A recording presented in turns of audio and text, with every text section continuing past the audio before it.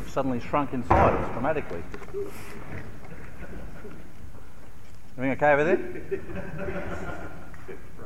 Don't know your own strength, huh? Got to have that door looked at. Yeah, school maintenance, right. Good morning again. We're going to continue with our series on the end times, and more specifically a look at the book of Revelation. If you have your Bibles with you, turn with me to Revelation chapter 9 this morning.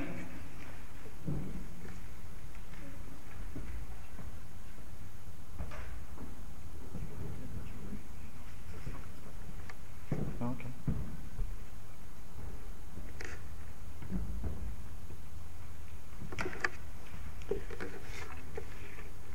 Revelation chapter 9. And the fifth angel sounded, and I saw a star fall from heaven unto the earth, and to him was given the key of the bottomless pit. And he opened the bottomless pit, and there arose a smoke out of the pit, as the smoke of a great furnace. And the sun and the air were darkened by reason of the smoke of the pit.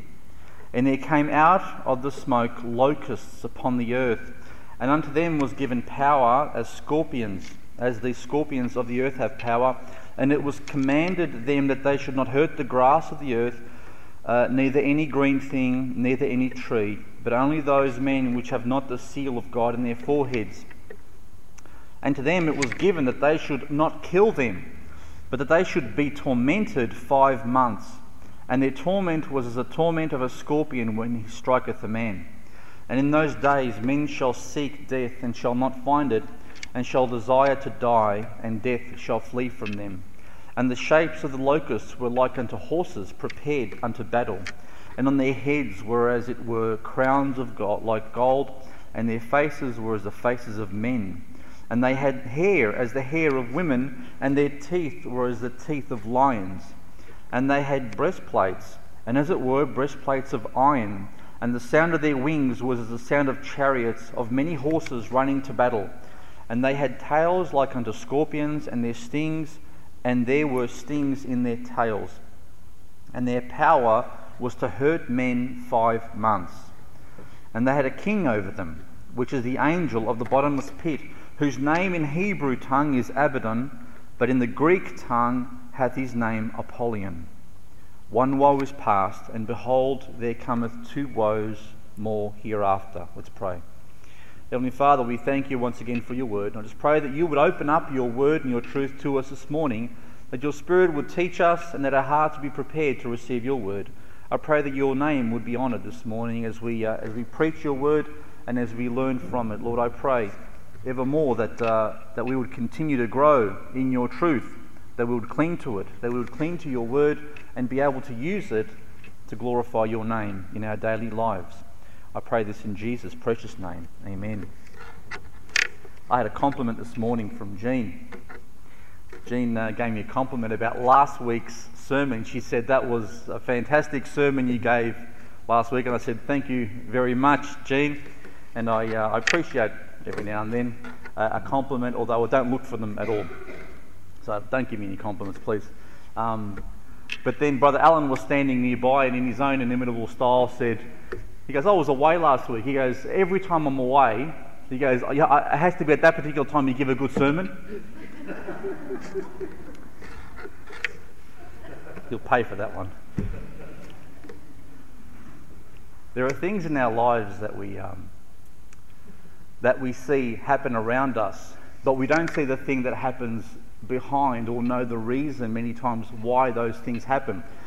I'll give you an example. In the old days, maybe in the medieval times and going back hundreds of years, when people got sick, they had no concept of what viruses were or what bacterial infections were, and they had very little understanding about types of diseases that were around. They just knew someone picked up and died.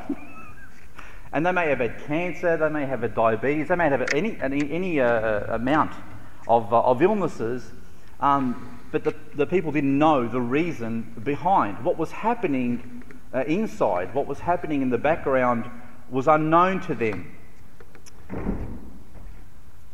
And a lot of times they would ascribe or they would look for reasons as to why certain things happen to certain people.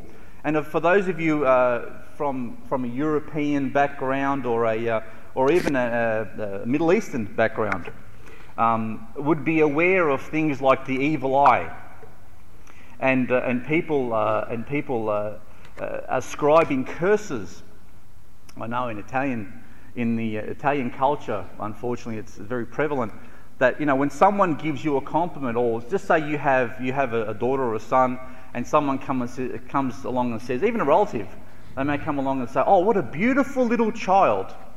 They're suspicious that behind that compliment is a curse.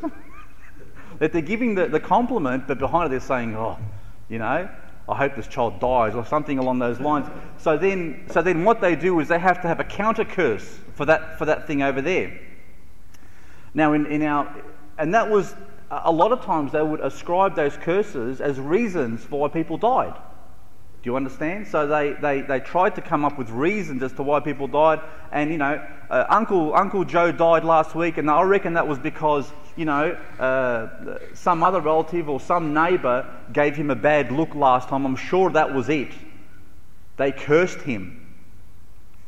And as in our enlightened age, we understand a lot more about that sort of stuff. So we don't hear too much today about curses and those sorts of things.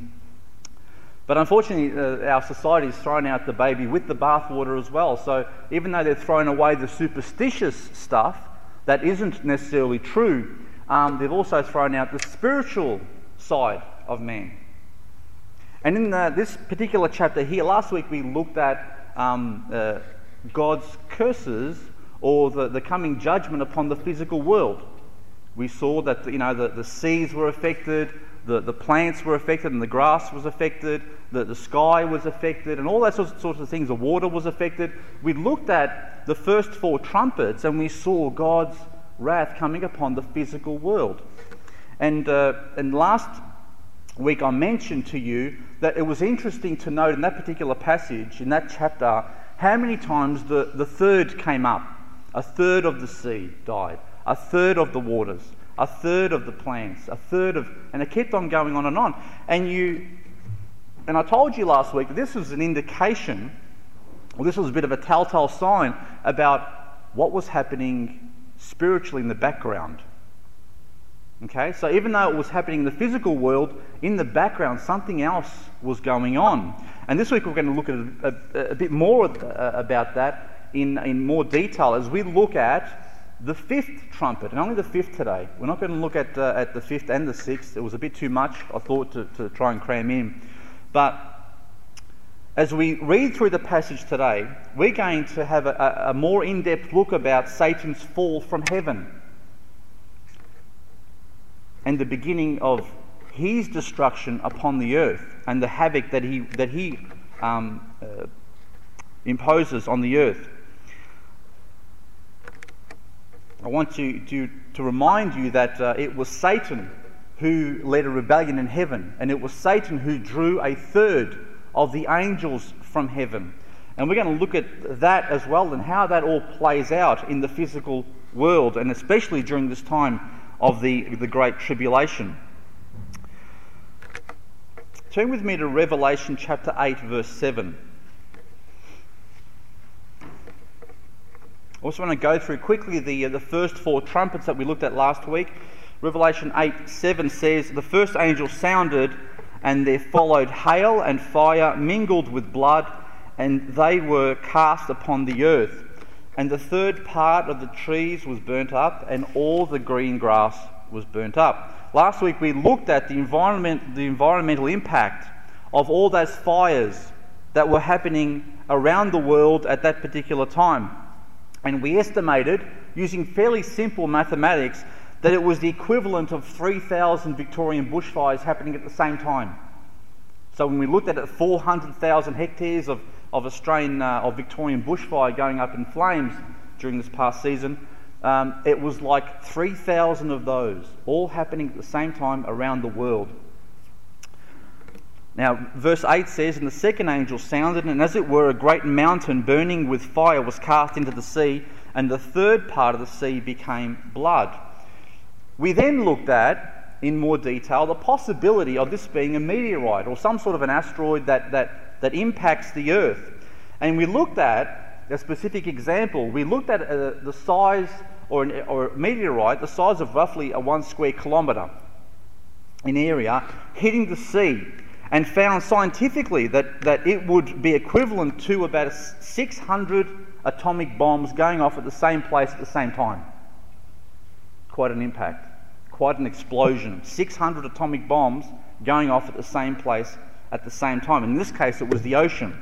We saw the result of that explosion would send huge amounts of matter into the upper atmosphere, which would then spread all over the globe and then would rain down all over the globe as bits of fiery material, and which would cause huge amounts of fires, which would burn up the grass, which would burn plants, and which would cause a lot of havoc. We then looked at the resultant explosion with the fires that would raise the temperature and the acidity of the oceans, and it would also deposit huge amounts of ash and nutrients into the ocean all at the same time. And that would change the chemistry of the oceans. And as a result of that, it was very possible that you would have tremendous amounts of algal blooms starting to form in the oceans. You know how, those of you who have seen a pool, your pool, if you leave a pool without putting chlorine and everything in it, what colour does it go? It goes green. Well, there is a red form of that. Okay? And that red form that we occasionally see in the oceans is called red algal bloom, and it has a toxic effect. It actually is able to kill fish. And it could, I'm not saying it would, or it definitely is, but it's a possible reason for the ocean turning red.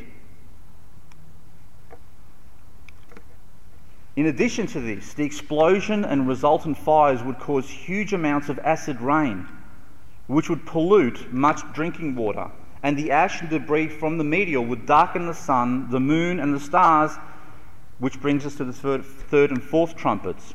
Look at verse 10. And the third angel sounded, and there fell a great star from heaven, burning as it were a lamp, and it fell upon the third part of the rivers, and upon the fountains of waters. And the name of the star was called Wormwood, and the third part of the waters became wormwood, and many men died of the waters because they were made bitter. Verse 12 says, And the fourth angel sounded, and the third part of the sun was smitten, and the third part of the moon, and the third part of the stars. So as a third part of them was darkened, and the day shone not for a third part of it, and the night likewise.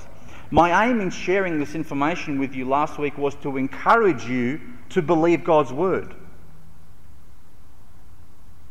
Because many people who have found it difficult to understand how these physical things could take place have been led to symbolize everything in the Bible. You know, the great mountain I expressed to you last week, some people have thought to themselves, well, how can a great mountain, a fiery mountain, come down from the sky? Because they haven't been able to picture that in their heads, they then symbolize it to mean governments and everything else. And they end up in all different types of rabbit trails.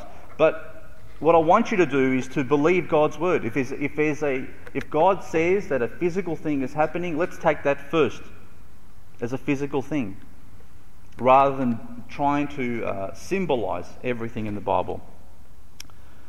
We've found that where a plain interpretation is possible, then it's better to go with the plain interpretation and believe God's word. In addition to that, though, God has been able to teach symbolic things through physical things. Where God has done physical things in the world, whether it was the 10 plagues of Egypt, or whether it was parting of the Red Sea, or all those types of things, God has been able to teach us symbolic things through those physical acts. Symbolism should never take precedence over the practical. For example, Jesus walking on the water. There are a lot of liberal churches today that look at that account of Jesus walking on the water and they'll say, I don't believe that Jesus actually walked on water. I can't believe that. So therefore, that would have to mean something else. So they then try and symbolize that, and they'll say that Jesus really didn't walk on water. It was about Jesus' dominance over whatever it might be. I would tend to say, no, Jesus did walk on the water, and it was also showing that he has dominance over the natural elements. This is the point I was trying to make last week. And many times God is able to teach us symbolic things through numbers. You know, and a lot of times in the Bible, the same numbers come up over and over and over again. And we've been able to ascertain what those numbers mean in general cases. For example, the number 7, the very simple example, normally means completion. God created the world in 6 days, and the 7th day he rested, and normally 7 means a complete number in God's economy. We're going to look at the significance of a third more closely now. Turn to Revelation chapter 12 for me, verse 1. Why does God bring up the third over and over again in this particular chapter? Revelation chapter 12 says, "And there appeared a great wonder in heaven, a woman clothed with the sun, and the moon under her feet, and upon her head a crown of 12 stars. And she, being with child, cried, travailing in birth, and pain to be delivered. And there appeared another wonder in heaven, and behold, a great red dragon, having 7 heads and 10 horns and 7 crowns upon his heads, and his tail drew the third part of the stars of heaven, and did cast them to the earth. And the dragon stood before the woman, which was ready to be delivered, for to devour her child as soon as it was born." Now, let's stop there for a moment. The woman in this particular passage refers to the nation of Israel, or Israel in general, through whom came the long-awaited Messiah. See, it was Israel that was travailing in birth for so long. Then Jesus was born through Israel. Remember, he was a Jew. And when he was born, the devil tried to destroy him and his ministry. If you remember, Satan, or the Holy Spirit led him into the wilderness, and Satan did his best to try and tempt Jesus to go against his Father's wishes for him. But the Bible says that Jesus won the victory over the devil. Throughout his whole life, Jesus lived a sinless and perfect life, and even when he was crucified, he won that victory over death as well, and he ascended into heaven, as it mentions here.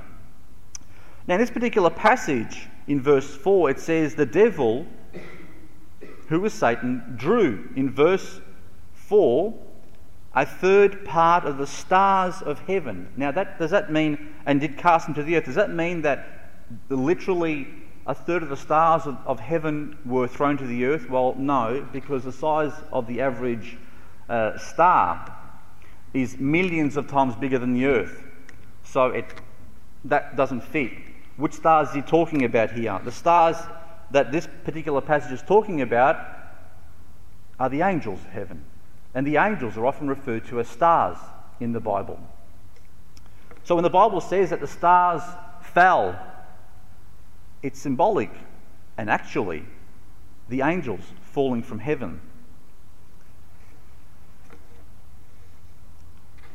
Verse 7, Revelation chapter 12, verse 7. Go forward a few verses. Now pay attention to this passage, it's very crucial. "And there was war in heaven. Michael and his angels fought against the dragon, and the dragon fought and his angels." Okay? "And prevailed not, neither was their place found in heaven, any more in heaven.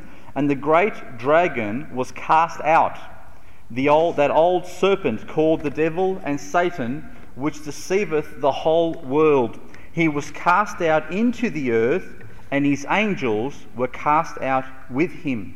So a war takes place in heaven at a particular time, and Michael and the angels that he commands fight against Satan and the angels that he commands, the third that were drawn with him into his rebellion.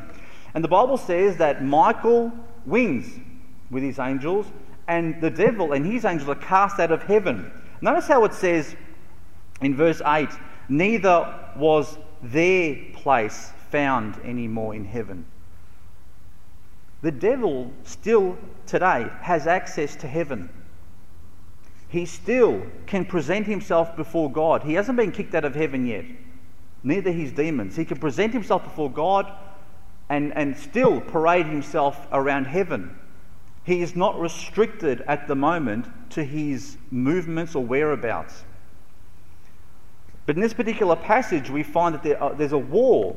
And then after that war, Satan no longer has the ability to be able to enter heaven. His place has been restricted to the earth.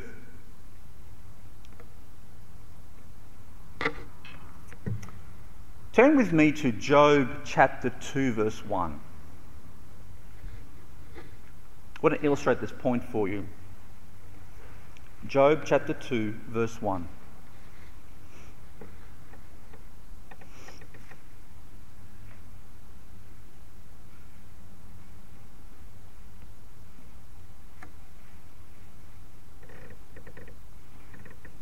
Again, look at this very carefully. Satan had already fallen here.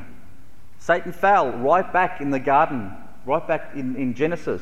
But now we've got Job, and it says, and again there was a day when the sons of God came to present themselves before the Lord. Who are the sons of God? They're the angels. And Satan came also among them to present himself before the Lord. And the Lord said unto Satan, from whence comest thou? Where are you coming from? And Satan answered the Lord and said, from going to and fro in the earth, and from walking up and down in it. Been up and about, been walking around. I've been walking around the earth. Satan still had access. Satan has access to the earth and both to heaven during Job's days, and Satan still has access to heaven now. But when war breaks out, Satan no longer has the privilege of being able to stand before God's throne. And this was also foretold in Daniel. You don't have to turn there, I'll just read it out to you. And at that time shall Michael stand up. This is in Daniel chapter 12, verse 1. At that time shall Michael, that's the same Michael, we see who's the archangel, that's mentioned in Revelation. He shall stand up, the great prince, which standeth for the children of thy people. Now he was talking to Daniel, and Daniel's people were the Israelites, were the Jews. And there shall be a time of trouble, such as never was, since there was a nation, even to that same time. And at that time thy people shall be delivered, every one that shall be found written in the book. Daniel says, or what's revealed to Daniel is that at a particular time Michael is going to stand up, which normally reflects or means that there's a war about to take place.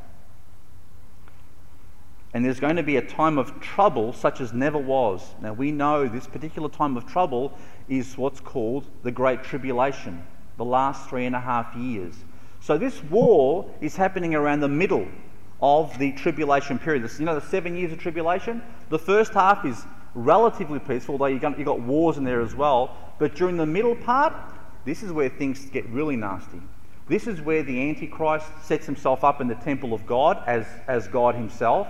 This is where the Jews start to be persecuted more and more because they reject the Antichrist. This is the time when Satan is cast down to the earth and is confined to the earth.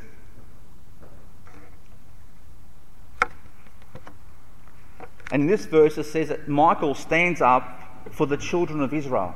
He stands up, and the Bible says that he is their prince. In other words, he is the one, Michael specifically, who watches over the Israelites.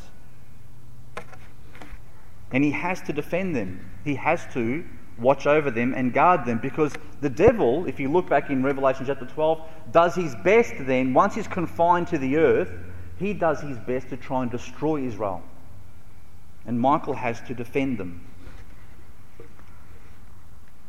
Turn back with me to Revelation chapter 8, verse 13.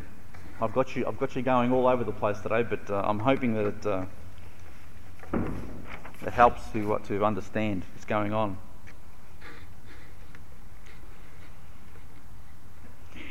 Back to Revelation 8:13, and it says this: "And I beheld, and heard an angel flying through the midst of heaven, saying with a loud voice, Woe, woe, woe to the inhabitants of the earth, by reason of the other voices of the trumpet of the three angels which are yet to sound. Now this is between the first 4 trumpets and the last 3. And in between, the first 4 trumpets are not called woes, but the last 3 are called woes. The term woe basically refers to anguish, affliction, sadness, misery, and wretchedness. All these synonyms paint a fantastic picture of the terror that is about to fall upon the earth, a time when Satan is cast out of heaven and terrorizes the inhabitants of the earth in the short time that he has left. Now I want you to pay particular attention here. This particular time, the angel says, Woe, woe, woe to the inhabitants of the earth, the people that are living on the earth, because by reason of the trumpets which are yet to sound, the next 3 trumpets. We're looking at the 5th one now, that first one. The term woe is made in reference to only 2 events in the book of Revelation. It's only 2 times it's mentioned in the book of Revelation. One is when it refers to these 3 trumpets that are about to sound, it calls them woes. Okay? And the other one is found in reference to the devil being cast down to the earth. They're the only 2 times that the word woe is used in Revelation. Turn to Revelation chapter 12. Go forward a few chapters, to Revelation chapter 12, verse 12. And I want you to see.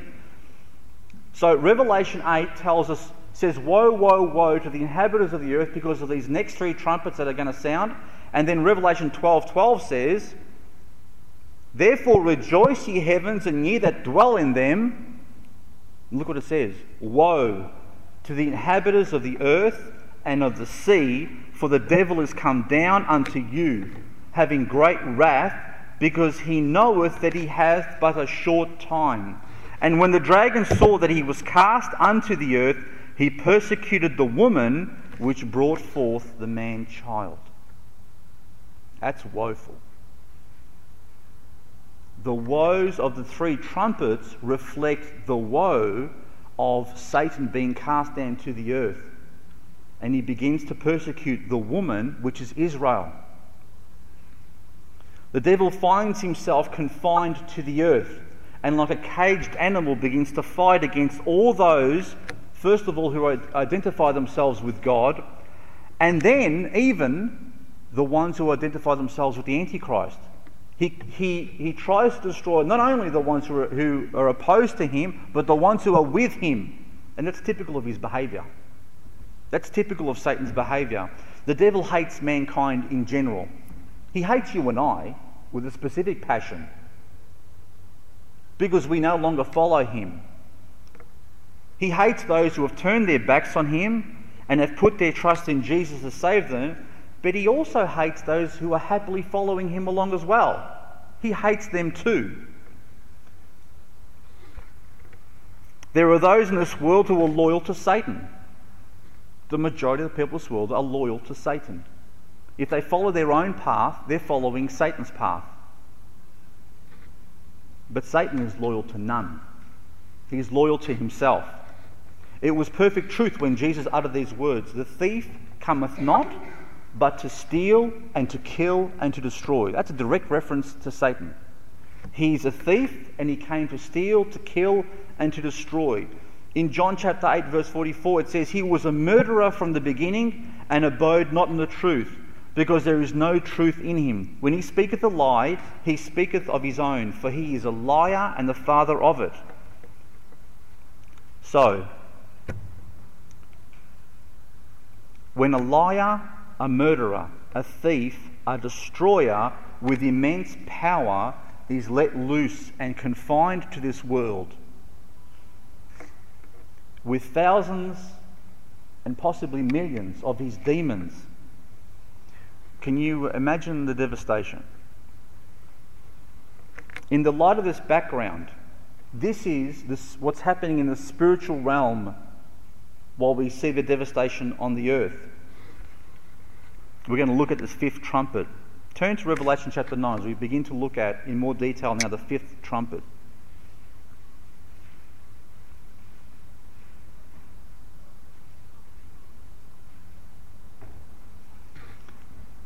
Revelation 9:1 says, "And the fifth angel sounded, and I saw a star fall from heaven unto the earth, and to him was given the key of the bottomless pit."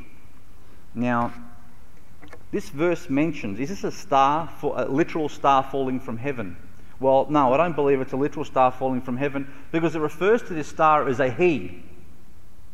It says, "And to him was given the key of the bottomless pit." Well, a star can no more carry a key than it can be referred to as a him. This indicates that it's not just a star, but do you remember the angels were called stars in other parts of the Bible? This refers to a specific angel that's fallen from heaven. But notice how it also says, I saw a star fall from heaven.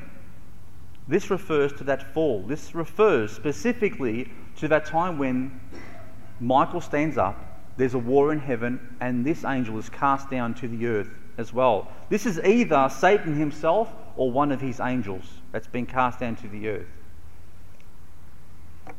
In verse 2 it says, "And he opened the bottomless pit, and there arose a smoke out of the pit, as the smoke of a great furnace. And the sun and the air were darkened by reason of the smoke of the pit."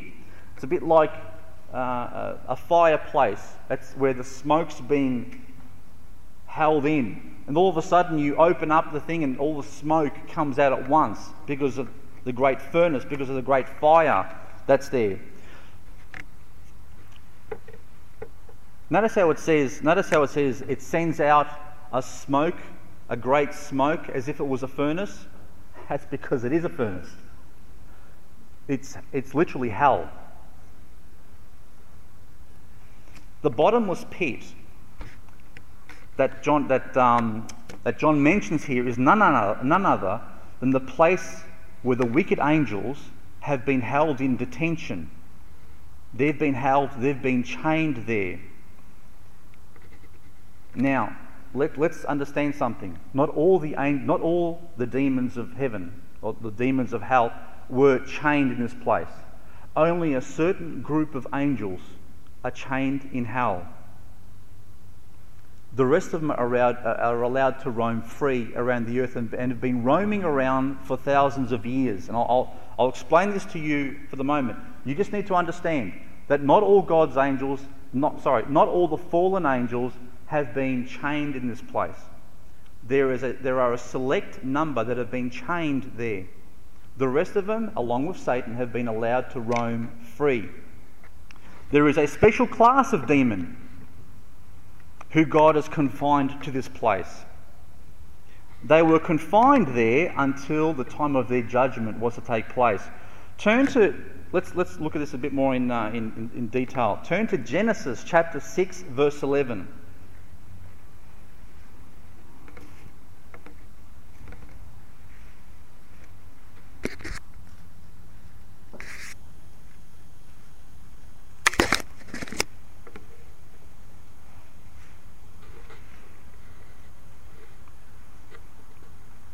Genesis 6:11 says, "And the earth," this is in Noah's days, remember this, "the earth was corrupt before God, and the earth was filled with violence. And God looked upon the earth, and behold, it was corrupt. For all flesh had corrupted his way upon the earth.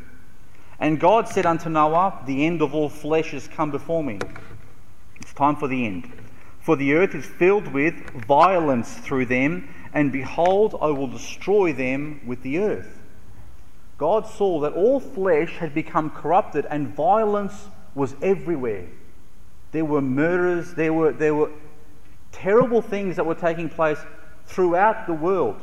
And the only family that held their belief in God and that weren't involved in this type of corruption was Noah and his family. The rest were involved with violence, murders, fornications, the whole lot. Notice that the Lord says that the earth is filled with violence and all flesh had become corrupted. God was about to judge the earth. You see, Satan's angels had done a fantastic job of corrupting all the people in the world at that stage. And Satan's angels can do that two ways: by influencing men and by possessing them. So Satan's goal was to corrupt all of mankind. He had caused Adam and Eve to fall, and now his job, knowing that there was a promised Redeemer that had to come through the lineage of man, his goal or his aim was to corrupt all of man. Make every person in the world corrupted either through possession, through influence of demons, and they were doing a fantastic job. Satan's demons inspired evil among men, and God had to destroy the world in order to save the world. What happened to those evil angels? What happened to those ones that were influencing and possessing men to do such evil things? Well, turn to 2 Peter chapter 2 verse 4.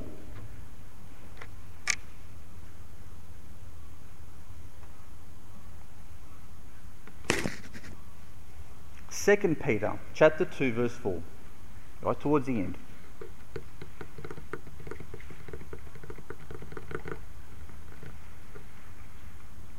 Now I want you to, before we read this passage, I want you to think about something. If God destroyed the world and left only Noah and his family, then and allowed the angels and demons to escape this particular time, what would happen? Again, straight away, as soon as Noah and his family started to multiply again in the face of the earth, they'd do exactly the same thing. Okay, wouldn't they? God had to provide a way to restrict this from happening. Look at 2 Peter chapter 2 verse 4. It says, "For if God spared not the angels that sinned, but cast them down to where? To hell, and delivered them into chains of darkness to be reserved unto judgment." And look at verse 5. "And spared not the old world, but saved Noah, the eighth person, the preacher of righteousness, bringing in the flood upon the world of the ungodly." Look how it links the angels being cast into hell and chained until it was time for them to be judged, with the time of Noah and the corruption that was happening on the earth. Jude makes the same point in Jude chapter 1 verse 6. But Jude speaks specifically about Sodom and Gomorrah. Turn to Jude chapter 1 verse 6 and 7. We'll have a read of that one, just so you understand the point here.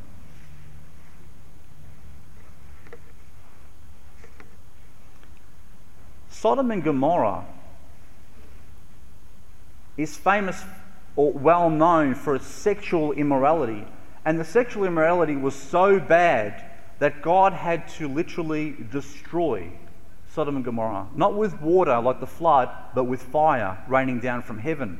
Look what it says in Jude chapter 1 verse 6. "And the angels which kept not their first estate," which basically means they left where they were supposed to be and went somewhere else and did something else, but left their own habitation, "he hath reserved in everlasting chains under darkness unto the judgment of the great day." Verse 7, "Even as Sodom and Gomorrah and the cities about them in like manner, giving themselves over to fornication and going after strange flesh, are set forth for an example, suffering the vengeance of eternal fire." Satan's demons, even after the flood, changed tact. Instead of filling the earth with violence, they started going through fornication and started corrupting certain places. But we don't see the spread as we saw before the flood of that sort of corruption. Notice in both cases, the angels are thrown into hell and they're reserved in chains until it's time for the judgment. Did you notice that? Okay. Let's look at Jesus' day. Let's look at a specific example of what Jesus did when he encountered demons that were playing around with the same sort of thing. Turn to Luke chapter 8, verse 26.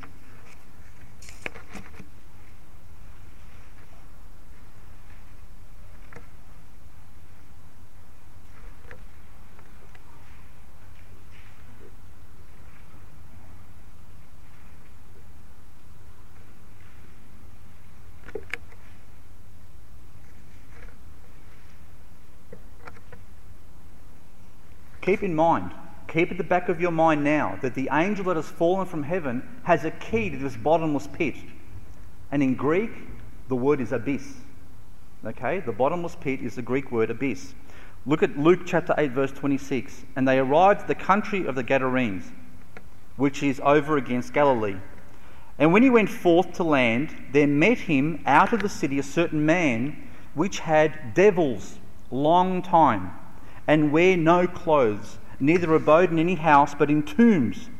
When he saw Jesus, he cried out and fell down before him, and with a loud voice said, What have I to do with thee, Jesus, thou Son of God Most High?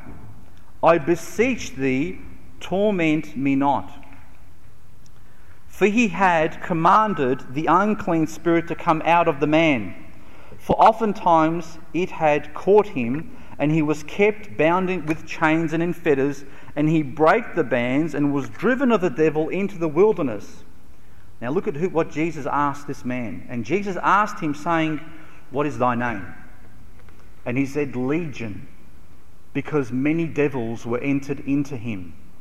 And now I want you to pay attention to this verse. And they besought him, that's the demons, besought him, that's Jesus, that he would not command them to go out into the deep. And there was there an herd of many swine feeding on the mountain, and they besought him that he would suffer them to enter into them, and he suffered them. The demons asked Jesus not to throw them into the deep.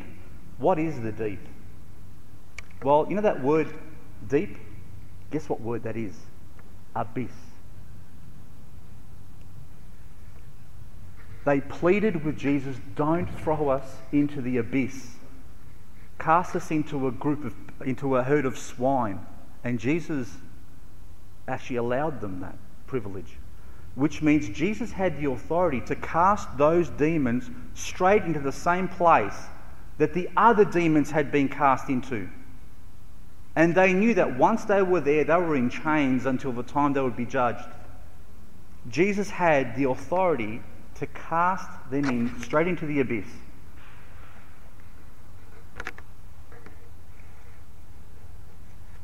Now, Peter and Jude, just as a side note, Peter and Jude both tell us that it was God who had the authority to throw disobedient angels into the abyss in the first place. Jesus had this authority even as God, which is another argument for his deity. Jesus had the authority to directly cast a demon into that abyss. Now, think of this. All those evil angels that had corrupted the world from Noah's day, the same ones that were corrupting, or another group that was corrupting Sodom and Gomorrah, the same ones that had done probably the most despicable things in this world, trying to corrupt mankind, are now about to be released back into the world. I want you to understand something. That's the same thing as going to every prison in the world and releasing every murderer, rapist, thief, and criminal back into society, but much worse. Let's read on. Let's go back to Revelation chapter 9, verse 3. I hope you got the picture here. Revelation chapter 9, verse 3 says, And there came out of the smoke locusts upon the earth, and unto them was given power, as the scorpions of the earth have power, and it was commanded them that they should not hurt the grass of the earth, neither any green thing, neither any tree, but only those men which have not the seal of God in their foreheads. And to them it was given that they should not kill them, but they should be tormented for 5 months, and their torment was the torment of a scorpion when he striketh a man. And in those days shall men seek death, and shall not find it, and shall desire to die, and death shall flee from them. And the shapes of the locusts were like unto horses, prepared unto battle, and on their heads were, as it were, crowns like gold, and their faces were as the faces of men. And they had hair as the hair of women, and their teeth was the teeth of lions, and they had breastplates, as it were, breastplates of iron. And the sound of their wings was as the sound of chariots, of many horses running to battle. And they had tails like unto scorpions, and there were stings in their tails, and their power was to hurt men 5 months. Satan releases the angels from that abyss to freedom, but they are confined to the world. They can't fly out, they can't go up into heaven, they are confined to the world. And here John refers to them, or likens them, like locusts flying out of this hole. Now, these are not typical locusts. I don't believe these are locusts, and there's a number of reasons why I don't believe they're actual locusts. One, it says they don't eat grass or vegetation. If a locust doesn't eat grass or vegetation for 5 months, they're not going to last as a locust. Normal locusts couldn't survive without eating vegetation. They are given power to hurt men. Normally, locusts do not hurt men. They don't have the ability to be able to do that. It also says that these locusts have a sting in their tail like a scorpion, but only they have to be able to distinguish between the ones with a mark upon their head, God's mark, and the ones without. So they only sting the ones that don't have God's mark on their head. I don't know any locusts smart enough to be able to distinguish between those two types of people. Their description, if you look at it, ensures they're not locusts. It says they are shaped like horses. They have crowns on their heads. They have faces like men. They have hair like women. They have teeth like lions. They have breastplates of iron. And they have wings like sounding like chariots running into battle. This is a pretty terrible. When you put all those pictures together, it's a pretty nasty looking thing, whatever it is. But the only way we can understand this particular description is in the light of the demonic, is in the light of the angels that have been released from the bottomless pit. And if you look at these particular characteristics, you'll find that they refer to specific characteristics in demons. For example, the crowns on their heads refer to the authority that's given to them for that specific time. They're likened unto horses because horses in these days and before were used in what type of thing normally? War. These things were going out to war. It says they had the face of men. Well, that may have something to do with the fact that they are intelligent like men, rational beings. They're able to distinguish between good and evil and right and wrong and all the other things that men are able to distinguish. They're able to rationalise. It says they have women's hair. That's because they went to the beauty parlour before they actually came out of the... It was interesting. I was thinking about that one there, and I thought to myself, one of the only places that refers to women's hair in the Bible is where it speaks to the woman hair being a what? A glory to her. Maybe it refers to their beauty, their glory. It says they have teeth of lions. Well, lions' teeth are fairly destructive, as far as I know. It says they have breastplates of iron. Iron's pretty hard to get through. It's a good defence if you've got a breastplate of iron, which means they're fairly indestructible. And it says their wings. They have wings which make a noise like war. Well, if something's got the ability to fly, it's very manoeuvrable. It probably speaks about how quick they're able to get around. And all these things fit very nicely into the image of a demon that we have. These beings are let loose. They've been confined for thousands of years, and they are dying to get out. They know that their time is short, so the thing on their mind, first and foremost, is to cause as much havoc as they possibly can.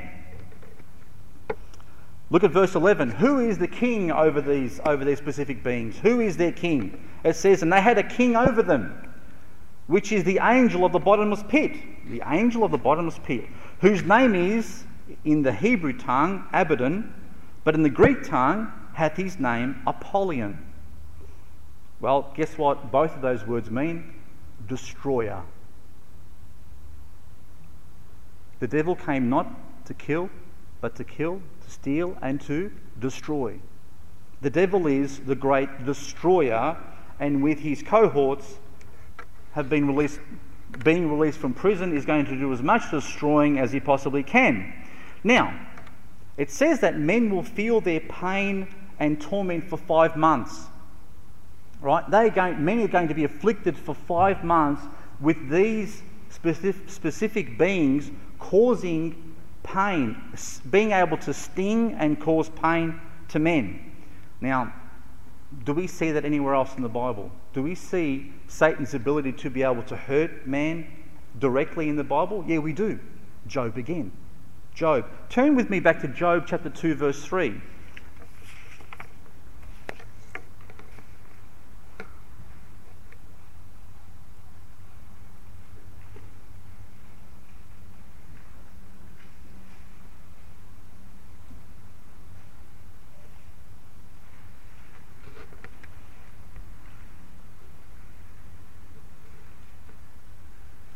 Job chapter 2 verse 3 says, and the Lord said unto Satan, hast thou considered my servant Job, that there is none like him in the earth, a perfect and an upright man, one that feareth God and escheweth evil. And still he holdeth fast his integrity, although thou movest me against him, to destroy him without cause. And Satan answered the Lord and said, skin for skin. Yea, all that a man hath will he give for his life. But put forth thine hand now and touch his bone and his flesh, and he will curse thee to thy face. And the Lord said unto Satan, behold, he is in thine hand, but save his life. So went Satan forth from the presence of the Lord, and smote Job with sore boils from the sole of his foot unto his crown. Stop there. There's 2 things I want you to just take from that passage, because we're about to close up. 2 things. 1, Satan is able to inflict physical pain and sores and disease directly upon man. He has that ability. But you know the other thing? God is able to restrict him as to what he can and can't do. He didn't have the ability just to go and kill Job. And the same thing is happening in this particular case when all these demons are let loose. They are not allowed to kill men. They are allowed to torment them, but God puts the barriers. And somehow, we don't know this spiritually, we can't picture it, but God is able to restrict the movement and the work that Satan does in the world. God is able to restrict the demons, as bad as they are, and Satan from being able to kill all of mankind, because they probably would. Give them half an opportunity, they would have just destroyed all of mankind. They could have done that. But God says, no, you're not going to destroy mankind. I'm just going to let you torment them for 5 months. God's aim is always to give man more time to repent. At every step, Satan has tried to corrupt mankind from the beginning. Satan has tried to corrupt. And where he can't corrupt, he tries to kill. He tries to destroy. Since the Garden of Eden, the Bible shows us what Satan's tactics are, and we shouldn't be ignorant of those tactics. We shouldn't be ignorant of his schemes and his tricks. We should be knowledgeable from God's word about how Satan tries to tear down God's people and tries to destroy us in particular. We should know how to fend off his attacks. When Jesus was tempted by the devil in the wilderness, Satan used a time when he was at his weakest, when he was at his most vulnerable, and Satan will do that with you and I. The times when we are at our weakest, when we are at our when we're not feeling well, when we are demoralised, when we are, whatever it may be, when we have a sickness, Satan will use those times to try and attack us. But how did Jesus repel Satan's attacks? It was using and quoting the Word of God. He simply quoted God's Word. And we need to be able to do that in our daily lives. We need to be able to, we need to know God's Word well enough to be able to quote and remember Scripture at the right time. And the Bible says that the Spirit will give us that ability to be able to remember His Word and also to bring it up at the right time, because He brings it up at the right time.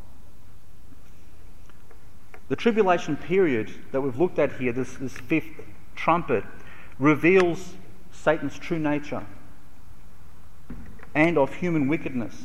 We'll find out after the sixth seal that even after all this torment and everything else that takes place, man still doesn't repent.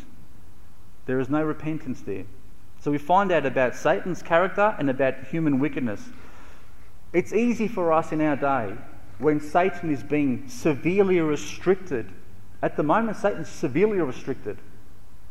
God has put the blinkers on him. God has restricted his ability to be able to do much. We have a freedom that previous generations have not.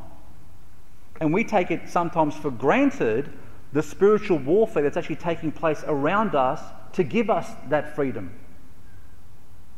How many demonic possessions have you seen around you? I haven't seen any direct demonic possessions of people that are going crazy, where the devil throws them into the fire and does all types of things like that. The devil is, at this stage, restricted in what he can do. Therefore, we have the responsibility and ability to be able to share God's word, to live as God wants us to live. We need to be aware that there is a huge battle taking place around us. As Ephesians chapter 6 verse 12 says, "For we wrestle not against flesh and blood, but against principalities, against powers, against rulers of the darkness of this world, against spiritual wickedness in high places." The devil has been enthroned in this world. He is the king over the demons of this world. Satan is enthroned not only by his demons, but in the hearts of all those who follow him. See, there's only two types of people in this world. There are those who have sworn allegiance to the other king, Jesus Christ. If you haven't sworn allegiance to that king, you're following another king. And that's the king of this world, the god of this world. One who seeks the destruction of every man, woman and child on this planet. The question today, which I will leave you very plainly, is who do you have enthroned in your heart today? Because if you haven't got Jesus enthroned in your heart, I can guarantee you who else you've got enthroned in your heart. Brother Don, would you come and lead in our last sermon? Thank you. Our song.